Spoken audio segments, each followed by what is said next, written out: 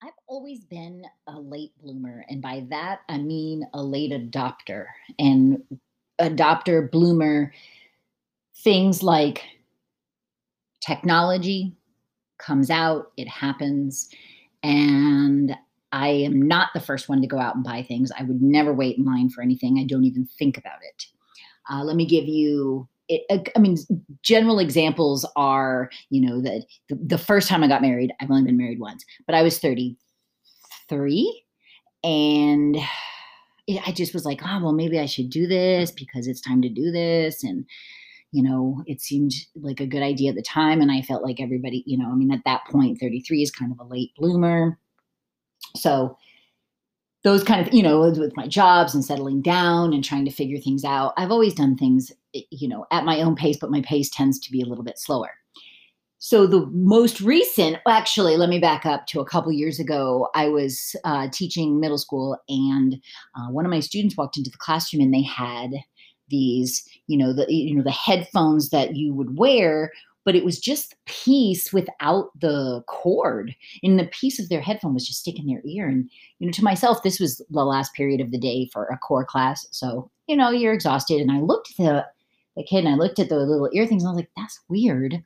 Why would he cut off the cord?" Okay, whatever. Like, it didn't even dawn on me that he could be listening to something, because how could that even be? There's no cord.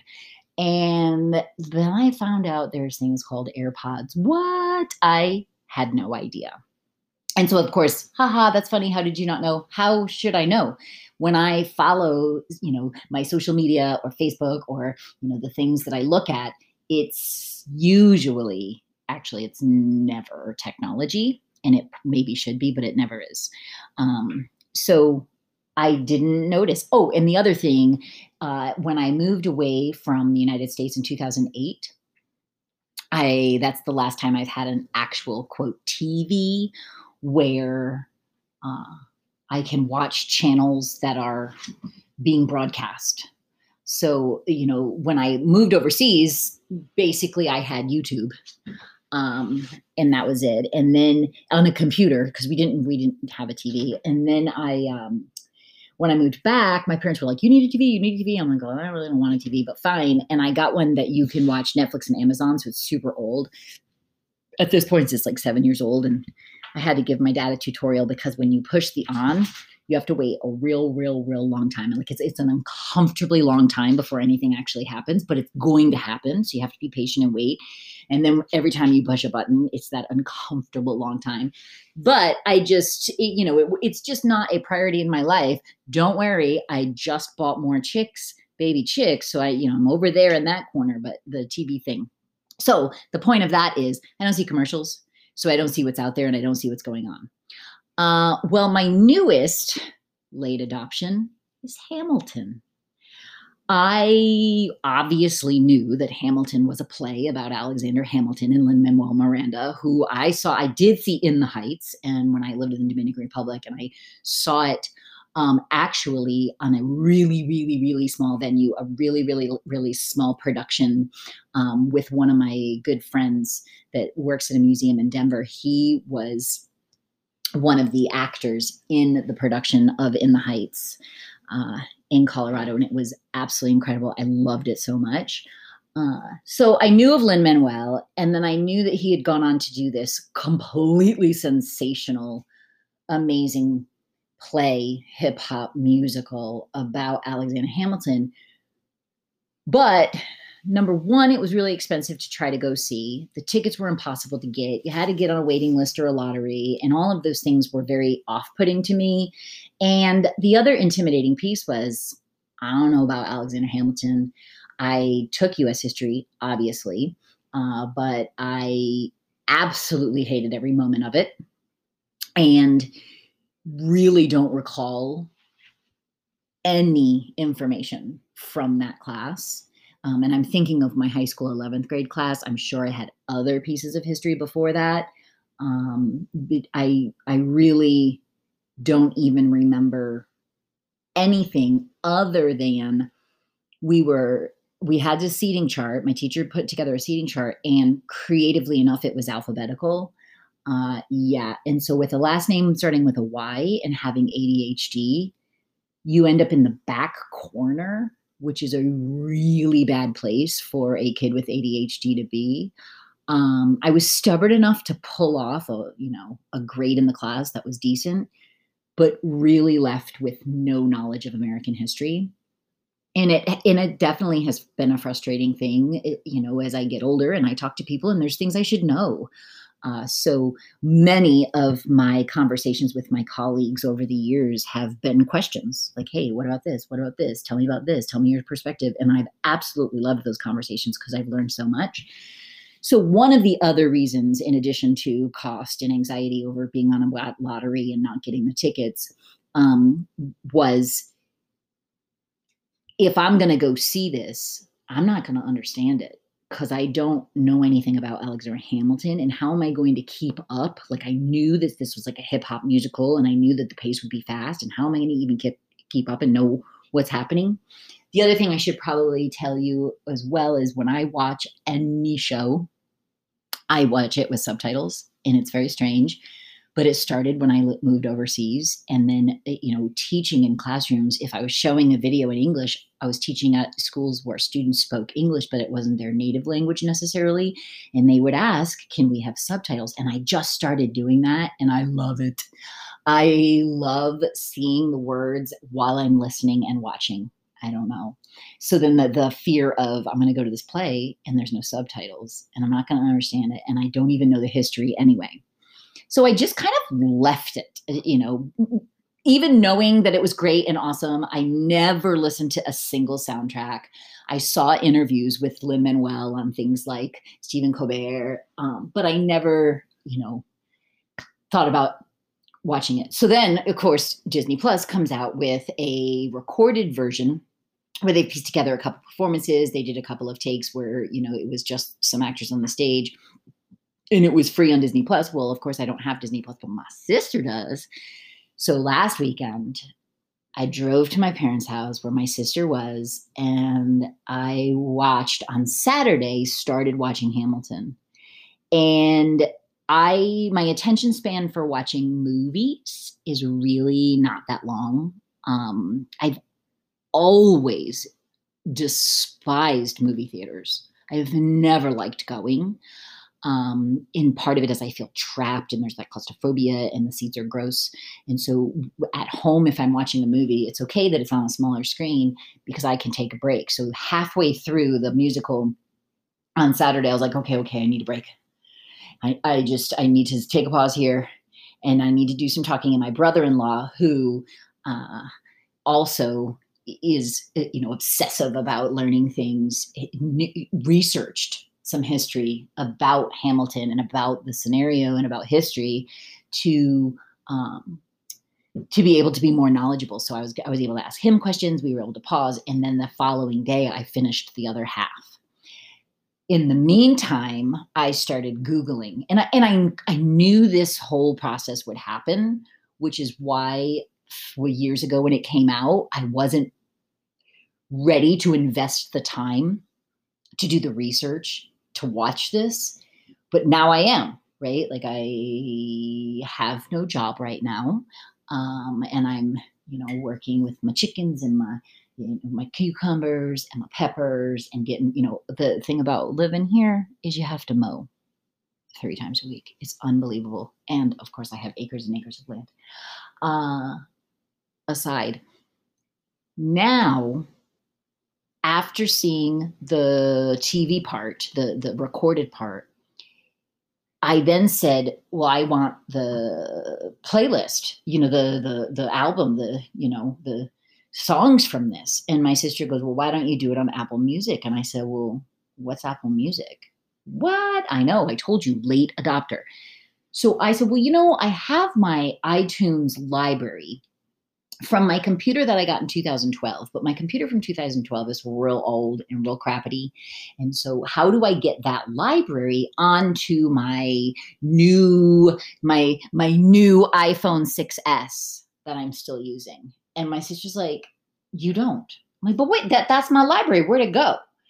And my brother-in-law said, well, you don't, we don't do that. We have Apple Music. You don't need to buy music and download it and record it and put it on a device because most people have unlimited data. I do not. So that was an issue. But you just pay monthly and you get access to music. And I said, I'm going to adopt that. So I went home, signed up for Apple Music, and I played the Hamilton soundtrack. And then I played the Hamilton soundtrack. And then I played the Hamilton soundtrack. I can't even describe to you how my brain won't let it go. I didn't expect that much of, especially because I have been sleeping better. But last night, seriously, in the middle of the night, can't stop thinking about Hamilton, the soundtrack, partially probably because before bed, instead of spending time reading my book, which helps calm me down, I started searching videos. Hamilton, have you ever seen the video where it's wired and it's the Google autofill and they put the person's name with Google autofill and whatever the question comes up, that person has to answer about themselves? Well, I stumbled upon one with Lin-Manuel Miranda, who's absolutely awesome. And then I Daveed Diggs. I didn't know of this person, and now this person's absolutely amazing, talented, awesome. I love the character Lafayette. I love King George. So now I was like, I'm ready to talk about this. And lo and behold, this is old news for people, right? Like everyone in my family had seen the play at least once. I had never. And then now I'm watching the TV show. Obviously, no one had seen that because it just came out. But now I'm ready to talk, and there's no one to talk to. I'm talking to people, don't worry. But then it reminded me a few years back, I had a student, and I believe she'll be a sophomore. I lose track after they leave me because it's, she missed school to go see Hamilton, and she was obsessed. And I remember thinking, that's awesome. Like, I love that her parents, and I think they went to New York was the other thing is, first of all, missing school is really hard. It's hard to catch up. And this was a student that was ridiculously focused as a student. So for her to miss school was really rare. So when it came to I'm missing school, I thought, whoa, this is awesome. And then for her to be able to go to New York and see this play live, whoa. And I remember it being so amazing for her and for her coming back. And it was great, great, great. And I never, now I'm sad that I didn't get that opportunity to have this connection and talk to her about it because I want to talk to her about it. So I am catching up and writing letters to my students and, sharing some of the things. Like every day something happens that reminds me of one of my students that I've had. And I know students tend to think their teachers don't think about them, but we do. We think about you a lot. And some of you I think about more than others. And some of you I think about in very fond, loving ways and in motherly ways. And some of you I'm like, oh, Lord. So that got me thinking. Alexander Hamilton shows up on the scene at 20. He's a young kid. He's like 19. Okay, this 20-year-old brazen jackass comes in. He's ready to fight, right? Right away, he's ready to fight. So it got me thinking about government. And this was 250 years ago, right? So it's a long time. And yet that 19-year-old, 20-year-old kid came in as an immigrant and wrote with the founding fathers what our country's built upon today. And what it got me thinking was, I know that back then, right, 250 years ago, the life expectancy was shorter. His, unfortunately, was much shortened. Who even knew there was a Burr before the play? I did not. So I'm sitting here, 2020, as an almost 50-year-old, feeling pretty old, right? And yet we live in this culture where young people like, ah, you can't vote when you're 16. You have to wait till you're 18. Ah, you can't do this. You can't do this. You're too young for this. You're too young for this. And then you think about our founding fathers, those young bucks of energy. And then you look at where we are today with our elected officials. The fact that the two parties, and so the whole idea of having two people, that only those two people can be elected, it's asinine, but it really has been around for a long time. I also kind of love the idea that whoever was running against you became your vice president, but then of course that maybe we would have more fighting and it would be more interesting than the crap that it is. But then I thought, here it is, this 20-year-old kid, and our two in the running presidents are 80, 80, 80, 80. And I know y'all gonna be like, well, and when y'all 80, blah, blah, blah, what about 20? So, and 20-year-olds, do you want a 20-year-old in charge? 80? If you can have an exceptional 80-year-old, you can have an exceptional 20-year-old. I am not suggesting we lower the presidential requirement to 20, or not required, standard criteria. But I am suggesting that we look at the criteria. I think, what is it? You have to be 35, 36 to even run for president. There's all these freaking stipulations about what we have to do. And the founding fathers with this energy, and again, wisdom, experience brings wisdom. I totally get that. I am way better of a human now than I was at any point previous in my life, including 20 seconds ago. Right now, I'm better than I was then. Right now, I'm older than I'll be, and I'm younger than I'll be as I move forward. It's crazy, right? So this idea that we've got perspective, we understand the significance and insignificance of life as we grow and mature. But 80, I'm sorry. I even at almost 50, 60, you want a 60-year-old making decisions for our country? What? And again, I tend to be an ageist. That's my other, the other piece of me is I do judge people on their age. And as I get older, it doesn't become kinder towards older people. I'm smarter than I've ever been because I'm more experienced. But it doesn't mean that a 20-year-old, a 25-year-old, a 30-year-old can't have that old soul. I have met some 25-year-olds that are brilliant old souls, wise beyond their years, based on probably experiences that they've had. Age brings experience, but sometimes with age, you don't have any experience. I think about, the people that are in office, their silver spoon lives didn't necessarily give them experiences to run a country of regular people. So you can tell I'm kind of frustrated about this because it just dawned on me, like, I don't want an 80-year-old president. I don't want a 75-year-old president. I don't want a 65-year-old president. And I know that's ageist. And then I was thinking, like, this baby boomer population that is, those old people and everybody else, and they're, don't tread on my snake and you can't tell me what to do. That's not the future. Y'all gonna die soon. Our future is the students sitting across from me in my classroom.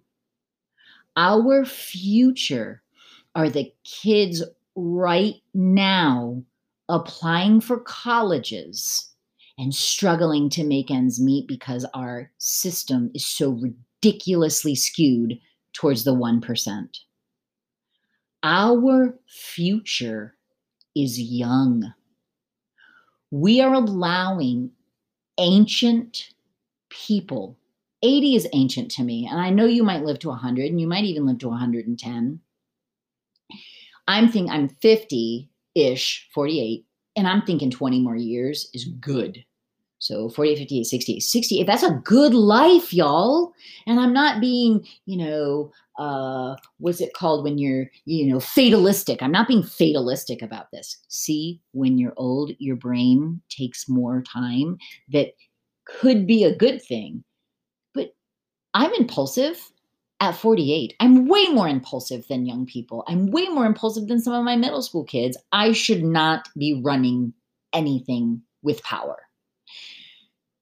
So it is about an individual person.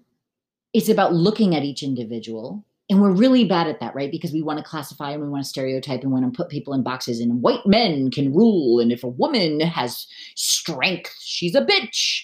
If a woman, and this is happening in my life right now, one of the people I know, she has a little girl, and her little girl says, no, do this, do this. She's advocating for herself. And guess what people call her? Bossy.